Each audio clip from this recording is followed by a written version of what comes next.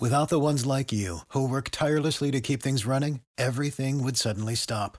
Hospitals, factories, schools, and power plants, they all depend on you.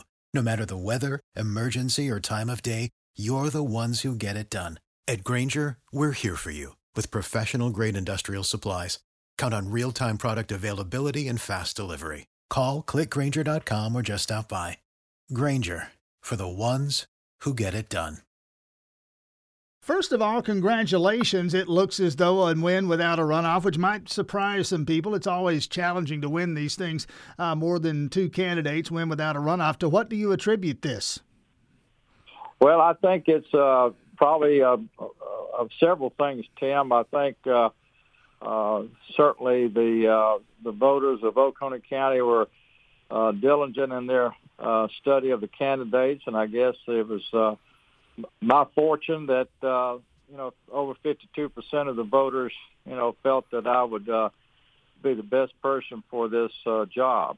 Now, my understanding is, and correct me if I'm wrong here, but my understanding is this being a special election, and unfortunately to fill the unexpired term of the late Commissioner Bubba Wilkes, who died earlier this year, my understanding is we get you sworn in and seated as soon as possible. What's your understanding of the time frame?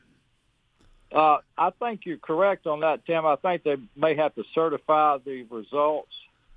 And once that is done by the elections office, then I was told that I would be sworn in quickly after that. What, by way of priorities, what's the first thing you want to get on the table? Well, I think the first thing is the relationship between the Board of Commissioners and the Board of Education. I think it has been expressed by others that they wanted to get the seats filled at the Board of Education and also the Board of Commissioners, so both boards would be, with full, and then start working on that relationship building. Is there a learning curve? You've served in elective office before. You've been the mayor in Watkinsville, as far as I know, a lifetime resident of Oconee County. Is there a learning curve when it comes to being on the commission? Oh, I'm certain. I'm sure there is, Tim. I've got a head start. I had since I had this on my mind about running for some time. I had been attending commissioners meeting for going on 2 years, and have been pretty adamant about keeping up with what's going on in the county. And so I think I've got a pretty good grasp of some of the issues they're dealing with. But, like anything else, Tim, it's always those minor details that need to be addressed, or, what I need to be dealing myself with in the next few days is to immerse myself in those issues. Well, again, Amory Hardin, congratulations. Thanks for your time. All right, Tim, thank you.